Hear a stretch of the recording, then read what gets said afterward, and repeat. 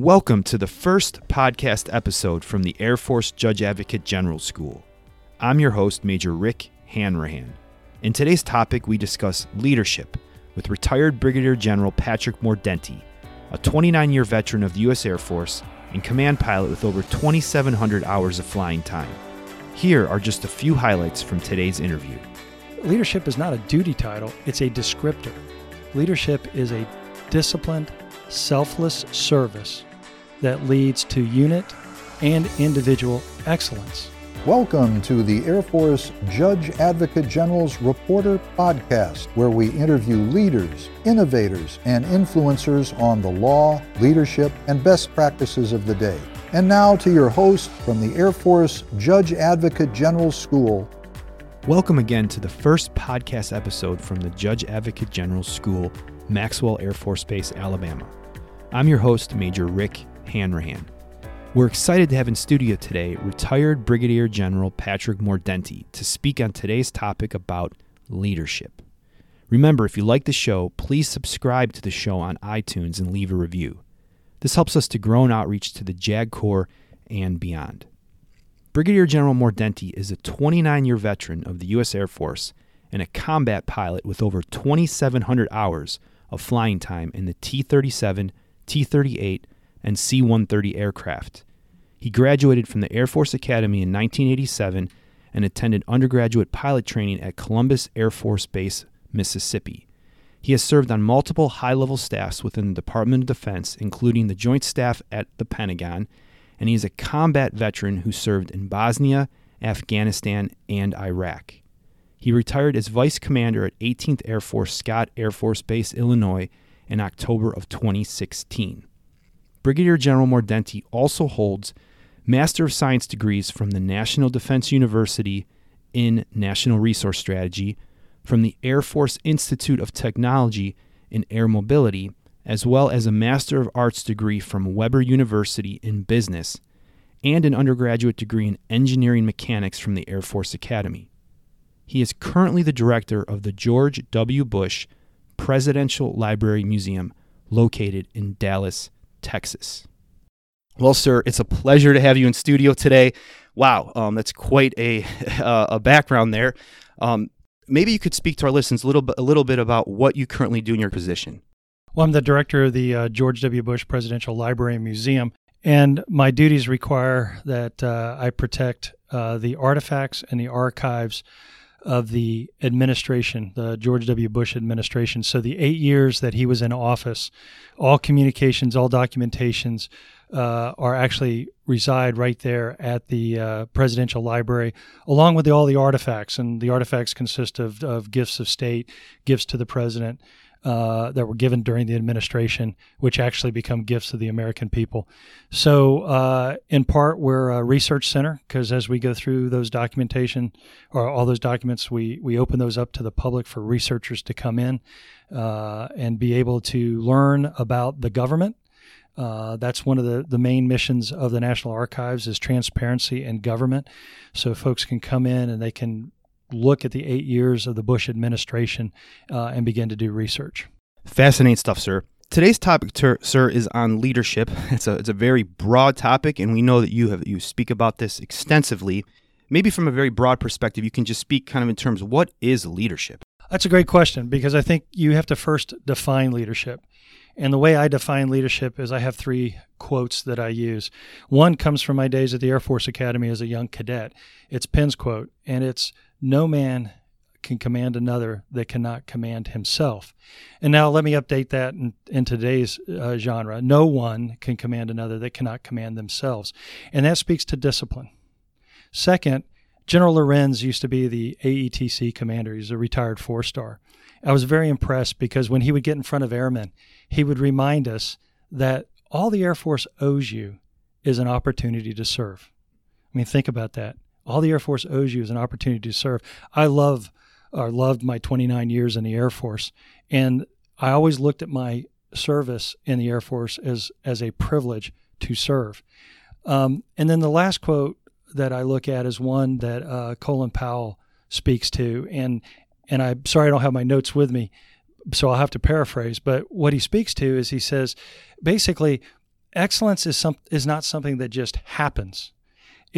Excellence has to be in the small things as well as the big things. And what he's driving at is if you want to be excellent at what you do, if you want to be a professional, you don't just suddenly wake up one day and say, you know what, this issue matters and I'm going to be excellent here. But on these day-to-day things, well, I can let things slide. Now, if you take these three areas and you put them together, the way I define leadership is leadership is a disciplined, selfless service that leads to unit and individual excellence. That's how I define leadership. Now, notice the other thing I say about leadership is not a duty title. I would challenge you to look at duty FSCs within the Air Force and see if leadership is one of them. You might see commander, but you're not going to see leadership. And so what I emphasize there is leadership is not a duty title, it's a descriptor. And when you think of it in terms of a descriptor, what I mean by that is anyone can be a leader. You can be a leader as a junior airman because leaders, we talked about this before the mic came on, but that 360-degree aspect of leadership. Okay, when you're a leader, you're not only in command of yourself, that's the discipline, helping others, that's your peers. You're also focused on what your leadership wants and demands of you. And if you happen to be senior enough and have those who are below you that you are in charge of, that the Air Force has given you to take care of, you have to meld leadership's desires with the care of your airmen and the cooperation of your peers. That's a leader. When you can get those three things straight and do it well, you'll be a great leader in our Air Force. So, sir, speaking of the 360 leadership, I think it's something that we even teach here at the school that you mentioned, and I know you've spoken about this a lot.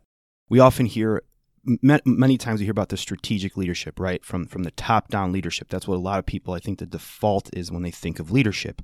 But the 360 leadership, correct me if I'm wrong, means leadership happens also from the bottom up and laterally in every way in between. Can you speak a little bit more about that and maybe even give an example of what would be an example of lateral leadership? Okay, actually, great question. And I'll rely on my years as an aviator. So when I was a squadron commander at Dyess Air Force Base, I commanded the 39th Airlift Squadron. It was an operational flying squadron. I was in charge of making sure that my squadron was prepared to deploy for combat. And at the time, this is 2003 to 2005, we were deploying all the time. So I had to keep my unit up, ready, current, ready to fly. Okay, guess what? I can't do that unless maintenance, my peer, is on board. And that is probably one of the best examples in my career where I really had to learn and was successful at learning it. How do I interact with my peer, my maintenance squadron commander? Because there are going to be times in flying where the aircraft just are broke. They can't generate them. And learning how to, okay, right now it's important for my maintenance team partner to win. You know, it's time for them to take the priority and me to throttle back. When you learn how to do that relationship with your peers where, okay, I understand you need this and I'm willing to support. And then a week later, hey, you need to support me now. And you build that kind of relationship because ultimately the goal is, in my case as a squadron commander, that my group commander was successful and 18th Air Force above him was successful. So you kind of have to have that perspective of it's not about you, it's about the mission. And if we're going to get the mission done, then it takes a lot of players, a lot of people in getting that mission done. And that's when you have to reach out horizontally and gain the support and the confidence, because it's a two-way street back and forth, to make the mission successful. Some naysayers may say that leadership can't be taught. Perhaps that, there's such thing as born leaders. What would your response be to that? It's interesting because we had talked earlier. I've given some talks on leadership at SMU, And one of the questions I'll ask is a leader born, or are they made? And of course, in a typical audience, some people are going to raise their hand, no, they're born. Some people are going to say, no, they're made. And my answer is, you're both right. And what I mean by that is part of being a good leader is a good introspective look. And this gets to mentorship, and we can talk about that a little bit too, about finding a good mentor. We are all born with strengths and with weaknesses. My weakness is I'm an introvert. Okay. Now, can you imagine being an introvert and commanding a wing at Ramstein of 9,000 people? Okay. So I successfully learned how to overcome that. Okay. And get on a stage. I mean, I'd have wing commander calls. There were 3,000 people. Okay. Sir, if I could interject for a second, could I just ask a question? How did you do that? How did you approach that? Because I think a lot of people in the military are introverts. And in this environment, in the military, sometimes it's very challenging for introverts to kind of, quote unquote, get out of their shell. What did you do maybe from a personal development standpoint, or are there other mechanisms that you took to help you grow into that leader? Well, I think first of all, it goes back to the introspective look. Okay, evaluate me. What are my strengths and what are my weaknesses? Then acknowledging here is a weakness. Here's something that I need to overcome. In my case, the reason I overcame it is I very much wanted to command, not for the reason of command, but I love airmen. I love the mission that the Air Force does. And a commander's mission is twofold. It's taking care of airmen and it's taking care of the mission, and doing both successfully. That aspect of command is what I loved about a command. Well, you can't be a commander and be an introvert. You've got to be able to figure out, how do I overcome that? Now, funny enough, you can ask my wife, at the end of the day, I might be exhausted, okay? Because where do I get my energy is alone time. That's where I gain my energy. And so I would have to understand my limitations and how to overcome being an introvert. And I was successful at doing it. And I would get out on the stage and I would talk and interact with airmen because I love airmen. They're fantastic people. I want to be a part of that group. But then there would come a time where I would have to go back and recharge my batteries, and I would make sure that I'd recharge that battery, and I would build that balance. And quite honestly, I was successful at building that balance. But let me talk about mentors. The best thing you can do is find a good mentor, someone who knows you, is close to you. My mentors from the past, I had connections with they were my boss. I was an aide to a vice admiral. He was a fantastic mentor. A wing commander at one of my bases, a squadron commander, and one of his great mentors. Your best mentor is someone who will look you in the eye and tell you your weakness. If you have a mentor that sits down with you and says, you know what, you're fantastic. You're the best JAG I've ever seen. Hey, let's go get a cup of coffee. They're not a good mentor. A good mentor will sit down and say, okay, let me tell you what you're doing right. You're doing these things right. Here, let me show you what you can improve. And here's how you can improve them. If you ever get feedback on an OPR, fitness report or whatever, and it's not true feedback, because, don't believe your own press. You read an OPR, it's everybody walks on water for the most part. Okay, mentors are someone who can look you in the eye, know you well enough that they can show you what your weaknesses are. Sir, could I ask, I think mentorship is a very important piece. How do you go out and seek a mentor? I mean, it's not like you're just going to go walk up to a person one day that you like and say, will you be my mentor? I mean, maybe you do that, but it also seems that there has to be a connection there, maybe personalities that mesh pretty well. I mean, could you maybe give an example or two about a particular person that you developed a mentorship with? Did they seek you out? Did you seek them out? How did those initial steps kind of play out? In my case, and I don't know, maybe I'm different than some, because I do know of people who have gone to someone and said, could you mentor me? And that's a very appropriate way. There's nothing wrong with doing that. In my case, as a young captain, and this is going to sound so corny, But someone once told me, bloom where you're planted. And I mean, that's one of those, you hear that and your eyes almost roll, like really bloom where I'm planted. Okay. When I really took that to heart and I said, you know what, I'm going to bloom where I'm planted. And I'll tell you the scenario. So it's 1995, 96 time frame. Air Force is going through a RIF. We're downsizing. Okay. I'm watching peers of mine, a year or two ahead of me that are pilots. They've been in Desert Storm. They're at the formal training unit. As a young captain, they filled all the squares, and the Air Force is downsizing, and they're being passed over, and they're having to leave the Air Force.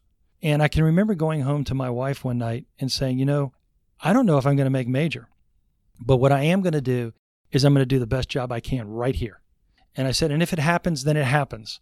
But it's because of what is going on within the Air Force as a whole, not because of me. I'm going to do what I can. And so I really took to heart that bloom where you're planted. And I began to focus on being the best that I could be at what I was doing. What I found happened is mentors took interest in me. My squadron commander took an interest in me. My group commander took an interest in me. My wing commander took an interest in me. Don't misunderstand what I'm saying. It wasn't a competitive, I'm going to be better than you because I want you, Riff, not me. That's not where I was coming from. It was, I'm going to do the best job I can. This was about me and me being happy with whatever happened in the future. And I knew that I had to give 100% at what I was doing to be the best I could be. It ended up paying dividends that you wouldn't believe. And suddenly I had people more senior that were like, you know what? I like what I see, and I, the mentor, am going to invest time in this individual. Anybody who makes it, and I will tell you right now, Lieutenant Colonel at 20 years is a highly successful career. Anything after that, including Squadron Command, is icing on the cake. My wife and I have been very blessed by the United States Air Force. To have been able to obtain the rank of a general officer is beyond what I ever thought that I would. I never thought I would become a general officer. Okay, anyone who's ever obtain that type of rank, or squadron command, or group command, or colonel, or general officer, did not do it alone. And anyone who will tell you I'm there because of me, they're wrong. It's the mentorship, it's the investment that the Air Force put into me, it's the time that mentors put into me. One of the best mentors I had was my group commander, and I'll go back to that example I talked about earlier with the maintenance squadron. When I first think about this, your movement to the rank of lieutenant colonel in the United States Air Force is based on you as an individual being the best at what you do. What separates the lieutenant colonels, those who move forward and those who don't, are the ones who suddenly understand it's not about being competitive, it's about the team.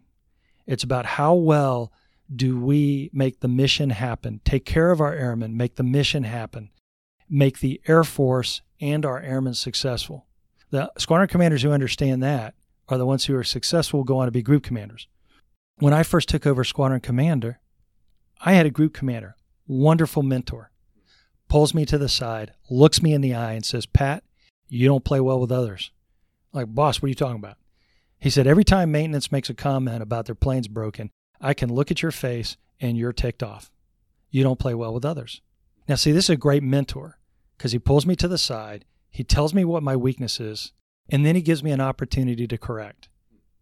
Now, you as the individual taking the feedback, it's your duty to listen with an open mind. It ain't personal. Take the feedback. And I looked and I said, you know what? He's absolutely right. And I began to develop a collegial.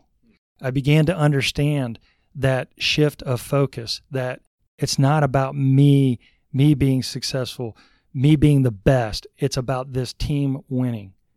This team called the 317th Airlift Group at Dyess Air Force Base, the airmen winning. And it was like a light switch at that point. That was a significant point in my career, and a great mentor.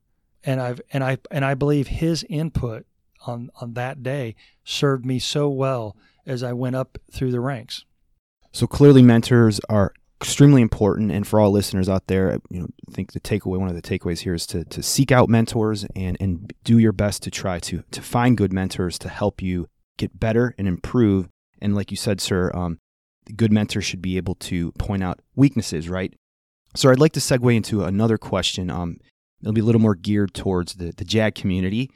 So you've worked with a lot of JAGs. You've worked with the legal community through your career, and I'm assuming the further you move up in your career, the more you're probably working with the JAG.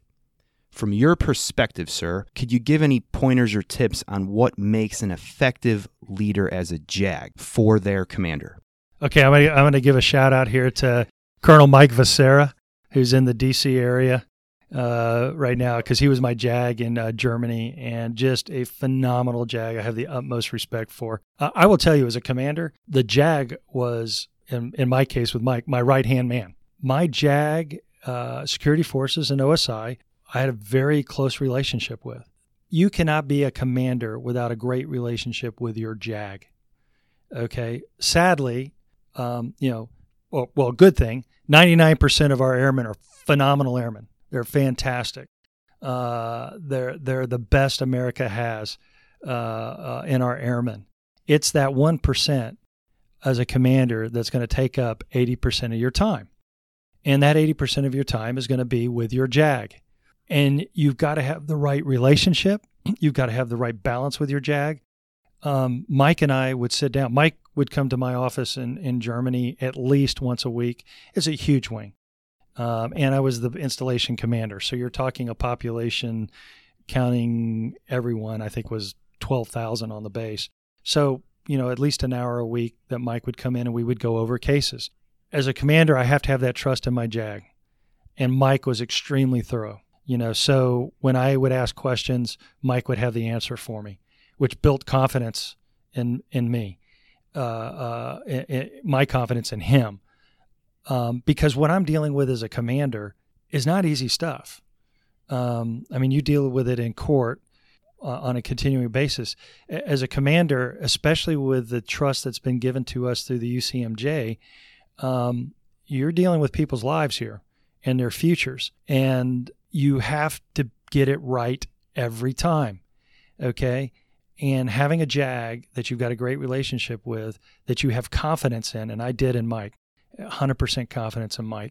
That is an indispensable. You have to have that relationship as a commander. You will not be successful if you don't have that relationship. I joke that I have gray hair. Why? Because of the legal stuff that I had to go through as a commander, and the things you deal with. Thank you, sir. So I'm sure you faced issues where maybe legal's coming in and maybe they either need or probably should be telling you something that maybe you don't want to hear. That can be challenging. What kind of advice could you give for the newer the JAGs out there and how to approach those kinds of issues? Whether they're not dealing with installation commanders, but maybe they're dealing with squadron commanders or first shirts or what have you. How do they approach that, sir? I think it's so important for the commander to set the tone from the start. And I would as a wing commander, I'd get my group commanders in, my squadron commanders, and I would tell them this: I will never ask you to do anything illegal, immoral, or unethical. If at any time you believe that I'm breaking that promise, you have every right to say something, and I will stop what I'm doing and I will listen to you. Okay? Because I don't sleep well at night if I think I've done something wrong. Okay? And it's so important that the commander comes out and he sets that tone right from the start, because now the JAG knows how to react. Okay? One of the best compliments I got as a commander, I got from a JAG. And I was a wing commander in the desert. Okay. And here I am in a combat zone. And anybody who will tell you, well, we're in a combat zone, there's gray area. No, there's not. There's regulations, there's policies, and there are laws. And we are going to abide by every single one.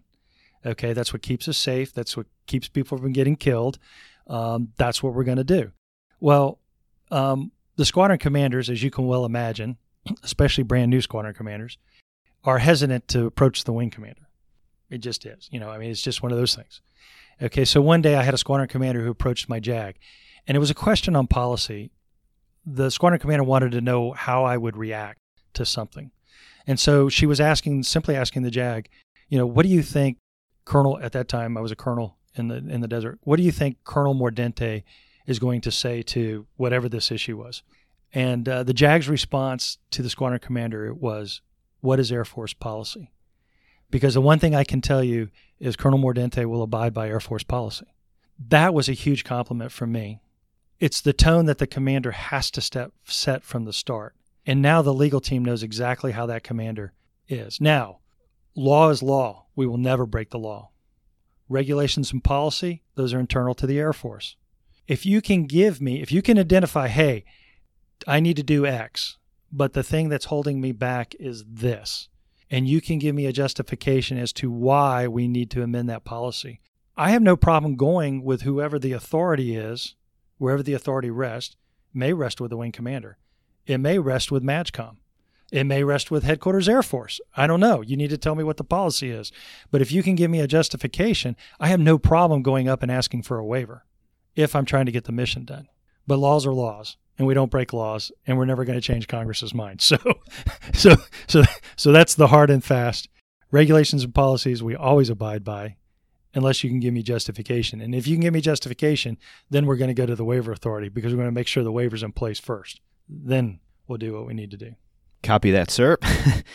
So I'd like to kind of lead into our last final few questions here and kind of tie back into maybe where we started. Sir, are there any things that you do, maybe even in your daily routine as you were working through your career, or even today, that you continue to do to grow in your personal development, maybe habits or anything else that helps you grow as a leader from a personal standpoint? Well, I think several things, and I call it being balanced. Okay, are you physically, mentally, emotionally, spiritually balanced in your life? Because if ever that gets out of balance, then something's wrong. When I was a young captain, again, I've said it many times, I love airmen, I love the Air Force mission. I was a workaholic. My squadron commander came to me one day and said, Pat, go home. I'm like, boss, I got this one more thing I got to do. He's like, no, go home. Now, that squadron commander went on to be a 3-star when he retired. And he looked at me and he said, Pat, he said, I appreciate your efforts here. I appreciate what you're doing. But a day will come and you will no longer wear the uniform. And he said, like the rest of us, you will stand in the line at the BX, just like everybody else. And God willing, your wife and kids will be standing next to you. Go home. And I took that to heart and I said, he's right. And I need balance. So make sure you have that job, family balance right. Whatever I know I'm probably talking to some JAGs now who are single, and there's family there. You have family. Make sure that family and your job, that you have the right balance. Make sure you're physically ready, mentally ready, spiritually ready. Education's important. Always educate yourself. When I left for the Air Force Academy, my dad was military. He's retired military. And he looked at me and he said, Pat, anytime the Air Force offers you education, take it. Take a look at my resume. I got 3 grad degrees. And I don't say that to brag. I mean, that's not what I'm saying. What I'm saying is I constantly took opportunity to educate, to make myself better, to better understand. If you look at my career, obviously I'm a pilot and I'm an airlifter. That's my primary duty. But if you look at my staff and things that I did, I was a logistician. I was a logistics guy. I understood logistics. I was at Transcom. I couldn't spell logistics when I entered the Air Force. Still can't spell it today. I have to spell check it in Word. Okay. But the Air Force kept sending me for that education. And I became a logistician, somebody who understood the transportation system. It benefited me. It benefited the United States Air Force. Never stop learning. Never stop educating yourself. When you stop educating yourself, you've peaked. That's a sign that you're probably done moving on.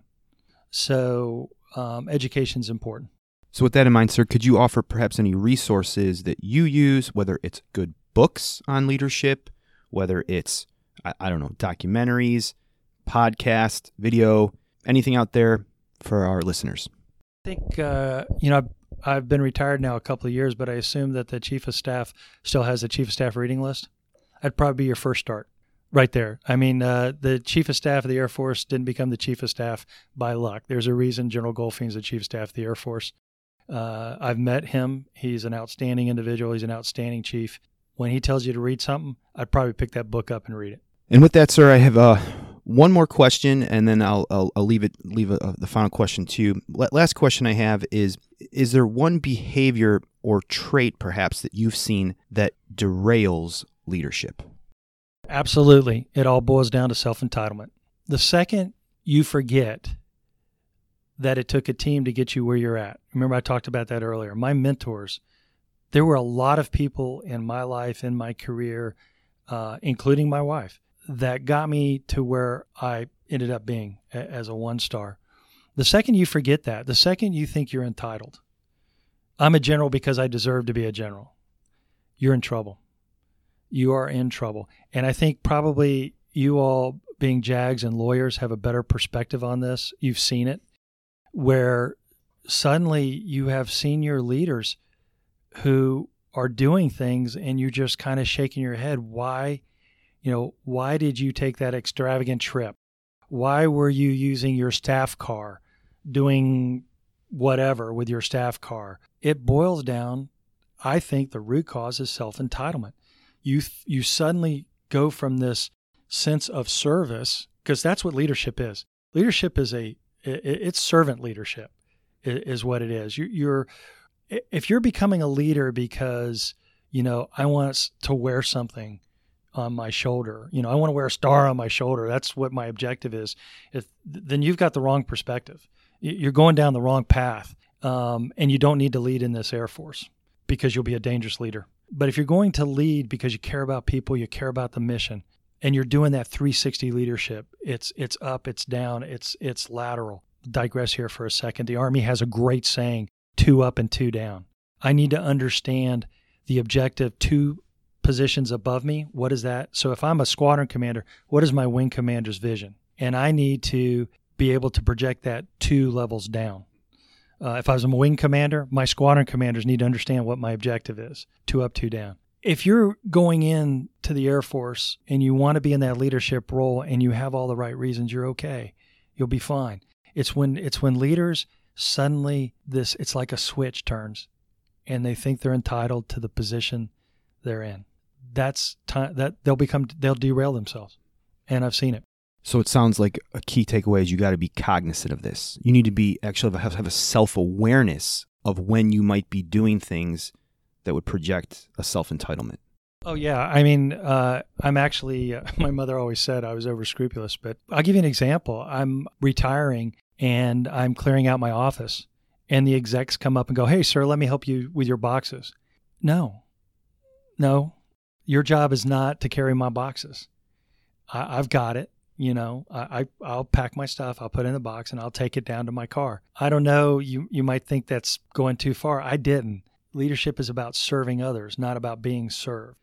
I was fortunate to be a general officer. That doesn't mean that I'm suddenly given the keys to the executive locker room and I've got a company car and all these benefits. No, it's actually in some ways harder to be a general officer if you have the right mindset.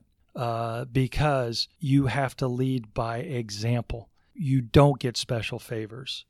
You don't get special things. Now, does the wing commander or the general get a flag? Of course. Does he get a special song played for him? Of course. Why?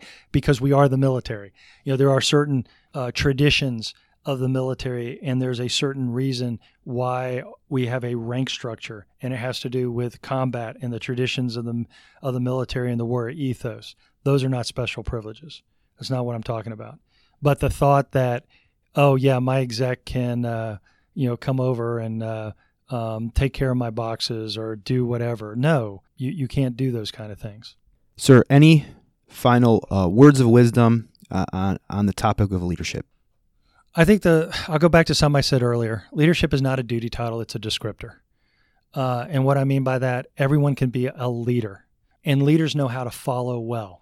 And what I mean by that is, name me someone in the United States Air Force that does not have a commander over them. The Chief of Staff of the Air Force reports to the Secretary of the Air Force, President of the United States, and the Chairman. Okay, we all have bosses. So a leader can be at any level of the rung of rank. And what it is it goes back to that self-discipline, doing your job well, working laterally, working up, working down, and focusing on the mission of the unit that you belong in. And I tell you, if you do that, I know there's people out there that are going, yeah, well, it worked for you because you became a general. It's easy for you to say. I know it's easy for me to say, but it's true. It's true. You bloom where you're planted. You take care of people, and you take care of the mission. And you know what? When you do that, the Air Force will take care of you. Well, sir, it was an honor and privilege to have you in studio today. We really appreciate you coming in to speak to us about leadership, and that'll be it for today's episode. So thank you, sir. Much, much appreciated. Wow, we covered a lot of ground there. While there were likely a dozen or more takeaways from today's discussion, my 5 key takeaways include 1. The definition of leadership by Brigadier General Mordenti. Leadership is a disciplined, selfless service that leads to unit and individual excellence. Leadership is not a duty title. Rather, it is a descriptor. You can be a leader as a junior airman. In other words, anyone can and should strive for leadership. Number 2, know thyself. This is an ancient concept dating at least as far back as the Greeks. Brigadier General Mordenti mentions that leaders must take an introspective look at their strengths and weaknesses. That requires openness to one's own limitations. Through this introspection, Brigadier General Mordenti realized he is an introvert by nature. However, in order to lead as a commander, he had to develop his extrovert abilities because that is what the mission required of him. In due time, he developed those abilities, and it all started with his introspective reflection. Number 3, the power of mentorship. Brigadier General Mordenti mentions that no one does it alone. Mentors are critical to your development. The best mentors are people that know you and are close to you. They are also the people who aren't afraid to tell you your weaknesses, but then they allow you the room to develop. Additionally, consider being a bit more proactive in seeking out your mentors. Never forget that mentorship is a relationship. While the mentor can add a great deal of value to your life, you should also look to add value to theirs. Number 4, a sense of entitlement is the biggest hindrance to leadership. In short, I would call this pride. When you reach a certain level of success, pride often finds a way to rear its ugly head into the picture. When you start thinking I and me much more than you think we and team, you may need to pause and see if a sense of entitlement is brewing in you. A sense of entitlement is one of the main culprits that leads to ethics and other violations both within and outside of the military. And number 5, never stop learning. As Brigadier General Mordenti states, when you've stopped educating yourself, you've peaked. It's likely a sign you're headed in the wrong direction. He said he took every opportunity to learn and grow, including earning 3 graduate degrees. If we think of this as a formula, learning equals growth. The very fact that you're listening to this podcast shows a willingness to continue on that learning and growth trajectory. With that, thank you for listening to the first podcast episode from the Air Force Judge Advocate General School. If you like this episode, please consider subscribing on iTunes and leaving a review. This helps us to grow an outreach for the betterment of the Air Force and JAG Corps. Until next time. Thank you for listening to another episode of the Air Force Judge Advocate General's Reporter Podcast. You can find this episode, transcription, and show notes, along with others, at reporter.dodlive.mil. We welcome your feedback. Please subscribe to our show on iTunes or Stitcher and leave a review. This helps us grow, innovate, and develop an even better JAG Corps. Until next time. Nothing from this show or any others should be construed as legal advice. Please consult an attorney for any legal issue. Nothing from this show is endorsed by the federal government, Air Force, or any of its components. All content and opinions are those of our guests and host. Thank you.